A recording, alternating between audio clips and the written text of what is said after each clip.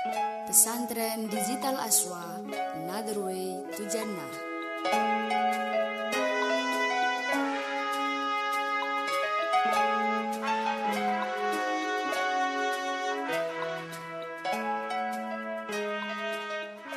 Assalamualaikum warahmatullahi wabarakatuh.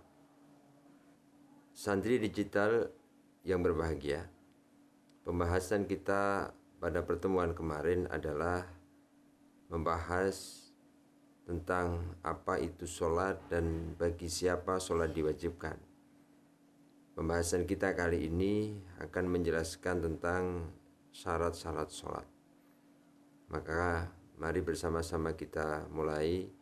Ila hadratin Nabi Mustafa Muhammadin sallallahu alaihi wasallam wa ila hadrati jami'il musannifin wal mu'allifin wa khususan mu'asannif hadal kitab Syekh Zainuddin bin Abdul Aziz bin Zainuddin al-Malibari wa ila hadrati jami'i syekhina wa jami'i ustadina wa ila hadrati simbah Kiai Hudori, simbah Kiai Haji Abdurrahman Hudori, simbah Kiai Haji Ahmad Muhammad Hudori. Syai'unillahi lahumul fatihah. A'udzu billahi minasyaitonir rajim. Bismillahirrahmanirrahim. Alhamdulillahi rabbil alamin. Arrahmanir rahim. Maliki yaumiddin. Iyyaka na'budu wa iyyaka nasta'in. Ihdinas siratal mustaqim. Siratal ladzina an'amta 'alaihim ghairil maghdubi 'alaihim waladdallin. Amin. Bismillahirrahmanirrahim. Faslun utawi iki iku ana fasal suwiji. Syurutus sholati utawi pira-pira syarate salat iku khamsatun 5. Ahaduha utawi salah suwijine khamsah iku taharatun suci an hadasin saking hadas wa janabatin lan janabat. Fal ula mongko utawi kang pertama iku al wudu wa syurutuhu utawi pira-pira syarate wudu kal ghusli kaya adus iku maun banyu mutlakun kang mutlak wairu mustakmalin kang durung den gunakake fi raf'i hadasin ing dalem ngilangi hadas wa najasin lan ing dalem ngilangi najis qalilan hali kidik wa mutaghayyirin lan dudu banyu kang owah kasiron kelawan akeh biholitin sebab barang kang nyampuri tohirin kang suci goniyin kang semugih anhu saking kholid au binajasin utawa sebab najis walau kana senajan ono apa mak iku kasiron akeh. Faslun fi syurutis sholati. Fasal menjelaskan tentang syarat-syaratnya sholat. Syarat adalah suatu hal yang menjadikan sahnya sholat, namun bukan bagian dari sholat. Kalau yang bagian dari sholat itu namanya rukun. Syurutus sholati khamsatun. Ahaduha taharatun an hadasin wa janabatin. Syarat-syaratnya sholat ada 5. Yang pertama adalah suci dari hadas dan janabat. Fal ula al wudu'u. Untuk yang pertama, yakni bersuci dari hadas adalah dengan cara berwudu. Lafadz wudu dengan dibaca dhammah wawunya bermakna menggunakan air pada anggota-anggota tertentu yang diawali dengan sebuah niat. Dan ketika dibaca wadu dengan dibaca fathah wawunya, maka bermakna sesuatu yang digunakan untuk berwudu. Wa syurutuhu ma'un mutlakun. ghairu musta'malin fi raf'i hadasin wa najasin qalilan wa mutaghayyirin kasiron bi khalitin tahirin ghaniyin anhu au binajisin walau kana kathiran. Syarat wudhu ada 5.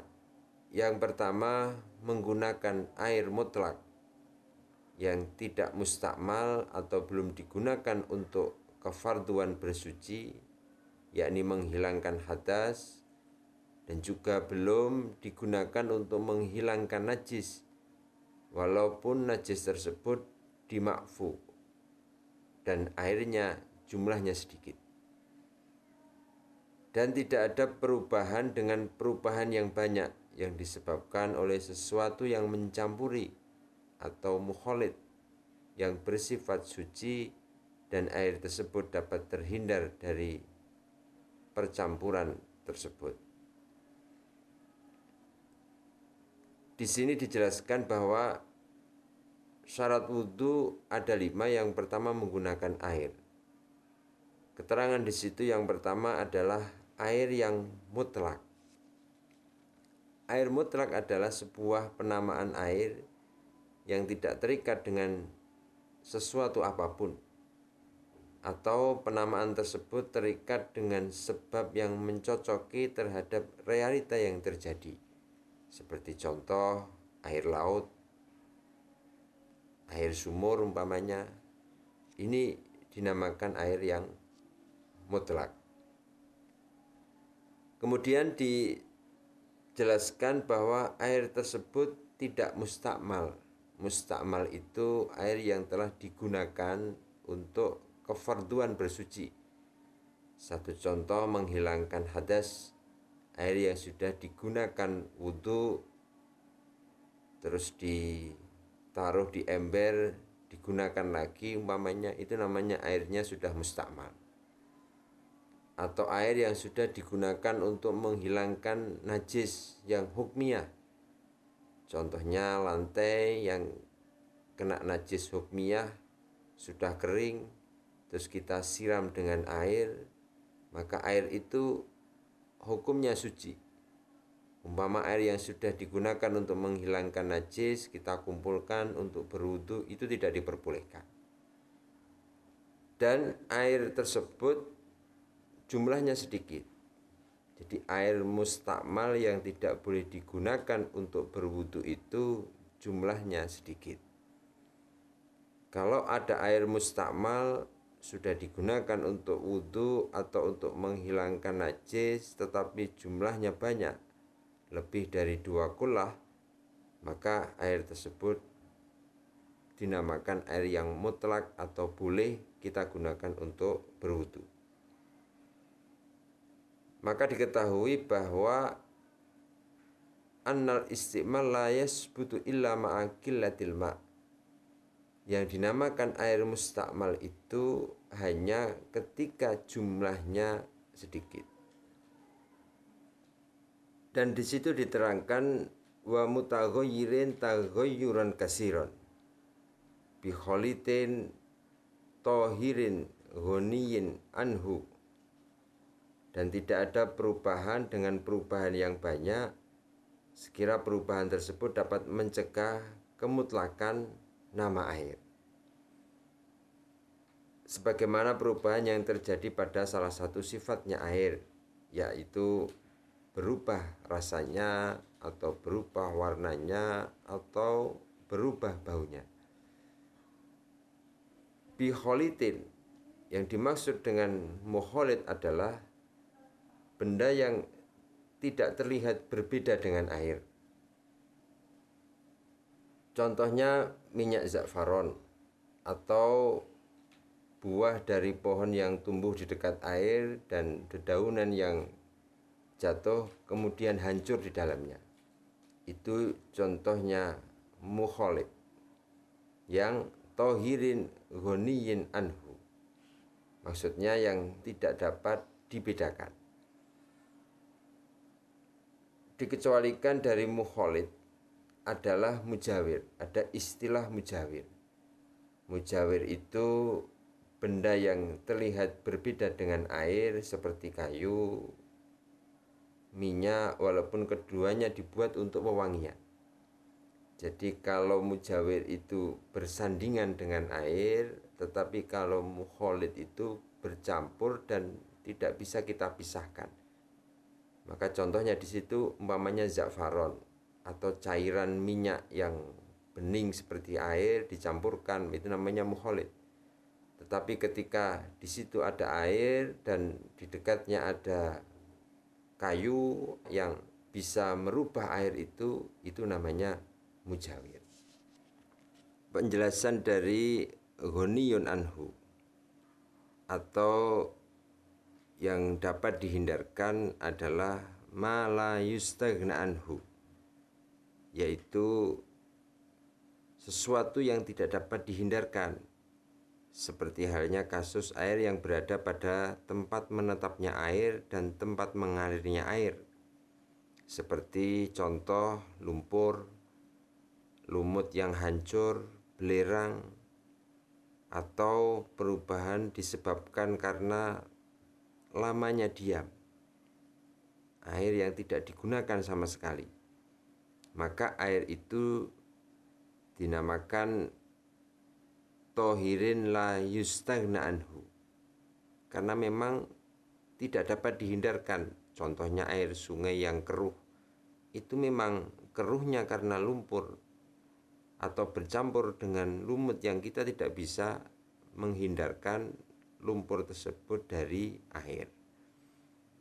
Maka ini boleh digunakan untuk bersuci. Au binajisin walau kanal ma'u kasiron, atau di situ dijelaskan bahwa perubahan itu karena ada perkara najis, walaupun perubahannya itu sedikit dan walaupun airnya itu banyak, maka ketika air kecampuran dengan najis itu tidak bisa digunakan untuk berwudu. Kemudian kita juga harus mengetahui berapa ukuran air 2 qullah. Kalau dalam bahasa kitab qullatain, 2 qullah itu berapa liter? Ini kalau kita lihat dalam keterangan dalam kitab ini bahwa 2 qullah adalah kira-kira 500 liter Baghdad, ukuran negara Baghdad. Kemudian kalau kita lihat di ukuran retail negara Mesir itu 446. Banyak orang menanyakan ukuran zaman sekarang berapa, standar internasional saat ini.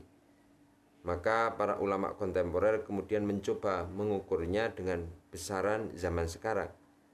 Dan diketahui bahwa ukuran untuk 2 qullah saat ini adalah 270 liter. Ini seperti yang dijelaskan oleh Dr. Wahbah Zuhaili dalam kitab Fiqhul Islami wa Adillatuh. Dalam hal ini, maka kita harus mengetahui bahwa ketika airnya itu sedikit dan kemasukan najis, itu akan menjadi najis semua. Maka dalam kitab Fathil Mu'in dijelaskan ada cara supaya kita bisa memanfaatkan air yang sedikit untuk menghilangkan najis, yaitu dengan cara airnya dikucurkan kepada perkara yang najis atau wurudul ma. Jadi air yang jumlahnya sedikit, yakni air yang kurang dari 2 qullah, dapat menjadi najis bila air itu tidak dialirkan, karena ada najis yang masuk pada air yang sedikit. Ini contohnya umpamanya kita mencuci pakaian.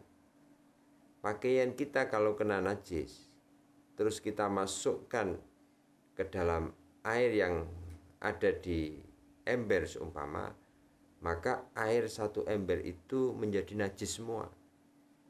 Maka caranya pakaian itu disiram air dulu, setelah najisnya hilang baru dimasukkan ke dalam air yang berada dalam ember. Ini cara kita bisa menggunakan air yang sedikit untuk menghilangkan najis. Ini sama halnya ketika ada air yang sedikit lalu kejatuhan bangkai seumpamanya. Maka kita harus melihat bangkainya bangkai apa dulu. Kalau bangkainya itu bangkai yang tidak mempunyai darah yang mengalir ketika kita robek tubuhnya seperti cecak umpamanya, kalau tidak merubah sifat air, maka air yang kemasukan bangkai tersebut masih dalam keadaan suci.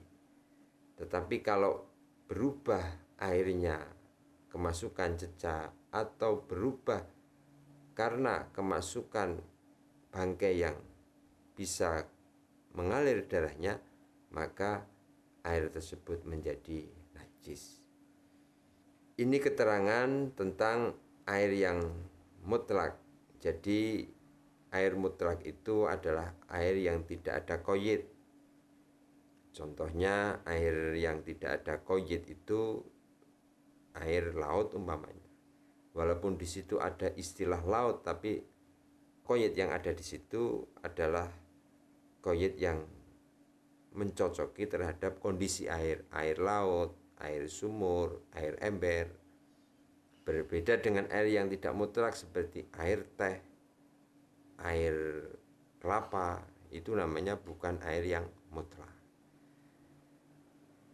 Mungkin itu pertemuan kita kali ini, semoga ada manfaat bagi kita semuanya. Maka mari kita bersama-sama berdoa semoga apa yang kita fahami dapat kita amalkan bersama.